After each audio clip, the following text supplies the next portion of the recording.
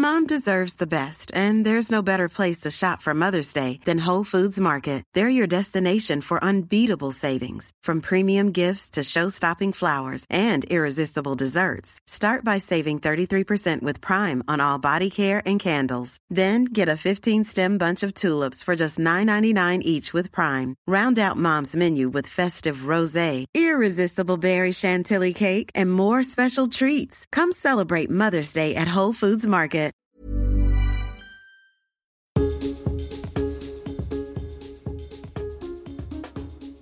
Hello and welcome to today's independent travel podcast with me, Simon Calder. And there is nothing better, I find, than talking to travellers who have been to places that I am contemplating going to.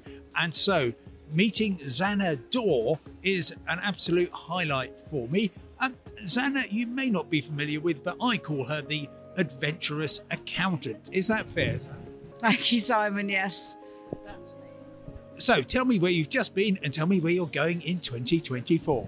I've just got back from Saudi. So the KSA, I went for Christmas, New Year, which might strike people as being slightly strange, seeing as the KSA is one of the few countries in the world that doesn't recognise Christmas at all. And obviously they have a different New Year. And when they have that New Year, they are not, should we say, cracking open the champagne? Absolutely not. So it was completely dry Christmas and New Year for me, but that was no problems. I mean, they sell alcohol-free beer, so we stocked up on that for New Year's Eve at least. That's what I call a party. Well, tell me about how it was as a woman travelling in Saudi Arabia. I've been on what I would call a couple of fact-finding trips, and as a man, it seemed to be no great problem, but obviously the attitude towards women travellers, foreigners, is really quite tricky, isn't it? The most obvious thing for a woman is the clothing. Now, we were obviously told, I went with the tour group, I went with Explore, and obviously in the introductory notes, it advised us that we needed to take an abaya and headscarves, but interestingly, in Saudi, you don't need to wear a headscarf every day, which is in other countries I've been to. I've been to Afghanistan, I've been to Iran, and you do have to wear your headscarf, but we didn't have to. We were told we had to wear an abaya. The abaya is the full-length covering. So we all took our abayas and we had to wear them at the camel market, which we went to early morning for a couple of camel auctions, and more obviously at Medina, which is the second holy city in Saudi after Mecca. Saudi Arabia is throwing billions at tourism. It's almost kind of taken over the world in terms of the amount it's spending on marketing and media and so on. Did you encounter many other tourists there? Absolutely none. So I was on a tour group, as I say, and we got on our tour bus, 12 of us, interesting 11 women and one man. And we set off. We were doing Riyadh to Jeddah. We saw a couple of couples who were doing independent travel. And we saw one other tour company who was going from Jeddah to Riyadh. So we met them sort of halfway, and that was Adventurous, and they were camping by a volcanic crater. And we didn't see any other tourists, Western tourists. In Alula, we saw a lot of other tourists. They were mainly from Saudi or from surrounding countries. And Al-Ula is this extraordinary Nabatean, I believe, area where they have the rock-carved tombs, as they do in Petra in Saudi Arabia. But have you been to Petra, and was Al-Ula as crowded as that? Absolutely not. It was crowded. It's very well organised. So it's along the same line as Petra in Jordan, and it's the same kingdom and the same type of carvings, slightly different in that each of the tombs is kind of an individual rock formation. You have to go with a tour group. We were on a tour bus. The tour bus was pretty full. There were 30, 40 people. That was it. So just us, 40 people. I think there was another couple of Chinese girls who were there, and we absolutely brilliant guides, and we were taken from site to site, and everything was explained to us. So really well organised. And of course, in general, it's wonderful being in the forefront of tourism when places are opening up. But there's a lot of concern about human rights and indeed about the treatment of women. You've mentioned dress, but did you get involved, I don't know, in any discussions with women in Saudi Arabia about the lives that they lead? Well, obviously, it was a controlled environment, let's say. Everywhere we went, we had to have a local guide, and most of them were men. They tried to arrange us to have a woman guide in Riyadh, but she couldn't make it. But we actually had a women's guide in Jeddah all day, and she was absolutely wonderful. She was very open. She'd been educated in the West, and because we were on a bus, she was very free. We were free to ask her any questions, and it's getting better. Let's put it that way. But what would you say if someone said, Zana, it's terrible that you're going and spending money in a country with a poor human rights records, because effectively you're supporting some pretty medieval practices?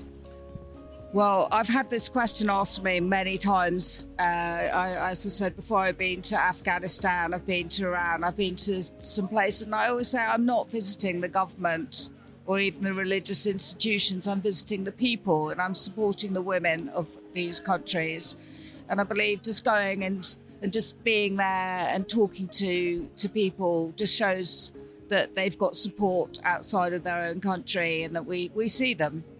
And there's nothing better than actually going and talking to people in the countries and say, we're here to see you. Now, you've come back, done some accountancy, no doubt to fund your next trip. Where's it going to be?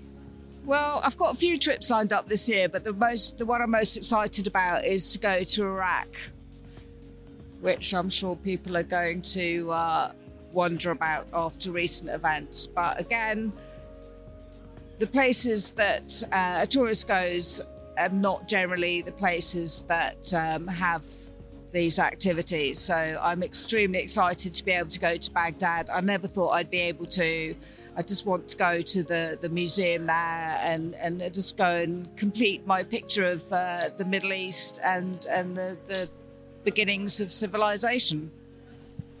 And you're going with an adventure operator rather than travelling independently?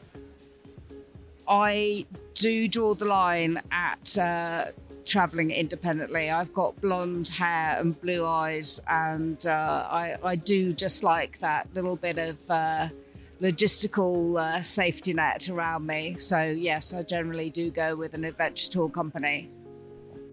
Which people have had the strongest impression on you? Where has your memory been most seared by?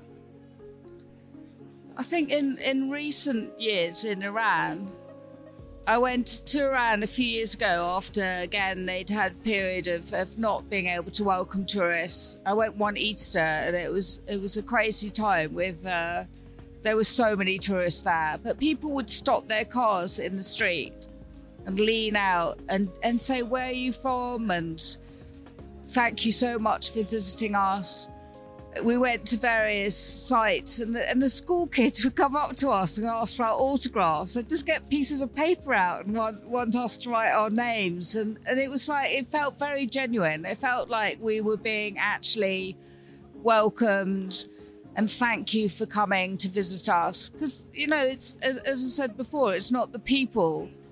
There's a view that, by virtue of your birth, you're allowed to go places or you're not. We're very lucky that we can go pretty much anywhere we like. I mean, some countries are off limits at some times, but we pretty much know we from the West can go anywhere. And some of these people in the countries, they're just not allowed out. They can't get visas, and for us to go and visit them and explain how we live, and it's the same. What does anybody want apart from to earn a living, bring up the kids, feel safe and happy, and have a bit of fun? Xanador, thank you very much indeed. And if you want to meet Xana, then you probably ought to catch the next plane to Iraq or somewhere equally implausible. Thanks very much indeed for joining us. Talk to you again tomorrow. Goodbye.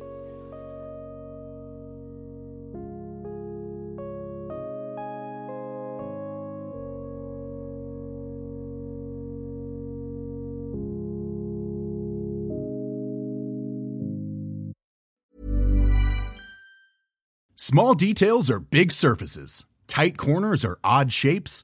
Flat, rounded, textured, or tall. Whatever your next project, there's a spray paint pattern that's just right. Because Rust-Oleum's new Custom Spray 5-in-1 gives you control with 5 different spray patterns. So you can tackle nooks, crannies, edges, and curves without worrying about drips, runs, uneven coverage, or anything else. Custom Spray 5-in-1. Only from Rust-Oleum. When you make decisions for your company, you look for the no-brainers. If you have a lot of mailing to do, Stamps.com is the ultimate no-brainer. Use the Stamps.com mobile app to mail everything you need to keep your business running with up to 89% off USPS and UPS. Make the same no-brainer decision as over 1 million other businesses with Stamps.com. Use code PROGRAM for a special offer. That's Stamps.com, code PROGRAM.